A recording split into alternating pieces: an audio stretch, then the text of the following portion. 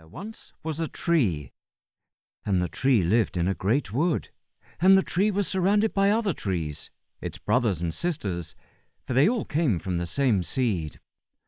Morning and night they loved to converse about the things they had seen, about the squirrels who had visited them during the day, about the birds who took shelter among them when the wind blew too fiercely, and about the snows that lay thick about their boughs.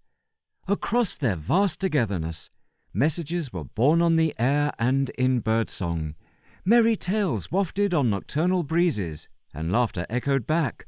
All was told in a language of love. And how they loved to dance, swaying in unison as the wind blew, celebrating their very existence. Theirs was a life of secret and endless wonder, that knew nothing of towns and cities, or roads, or men.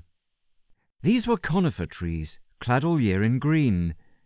They did not know the cycle of life and death endured by their deciduous cousins, who shed their leaves in winter, and who, bare and naked, shivered and trembled through the cold season, till spring awakened them, and new growth sprang from them and around them. Perhaps, if they had known, they might have been better prepared for what was to come.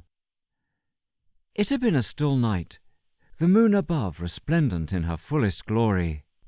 The trees stood in awed silence before her silver reflection in the motionless white sea of snow at their feet, and watched, spellbound, as the long shadows she cast swept across the milk-drenched ocean beneath them. When the first pink rays of dawn crept into view, they had no inkling of danger. When the dim greys of night gave way to a warming array of orange, purple, red, and yellow, all seemed to be as it had always been.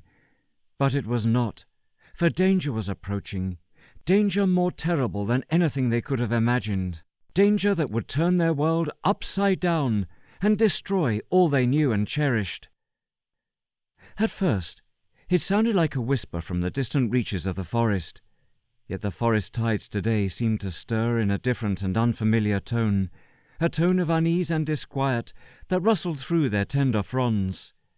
The stir rose to a restless hum, the hum to a chorus, the chorus to a cry, and the cry to a scream, and a shudder swept through them, a shock-wave of consuming terror.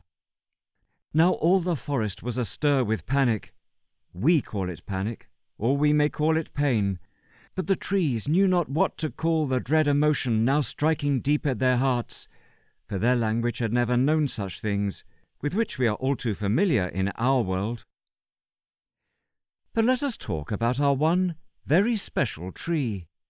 For before this tree was even a seed, heaven had conceived him, and blessed him, and loved him, and had chosen him since before the beginning of time, before forests existed, or even the earth for them to stand in.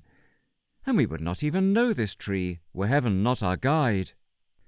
For now, as we look down in our imaginations upon the treetops of the forest, a divine light descends with us amid the thick mass of green branches, and we enter the heart of the tree the spirit adores.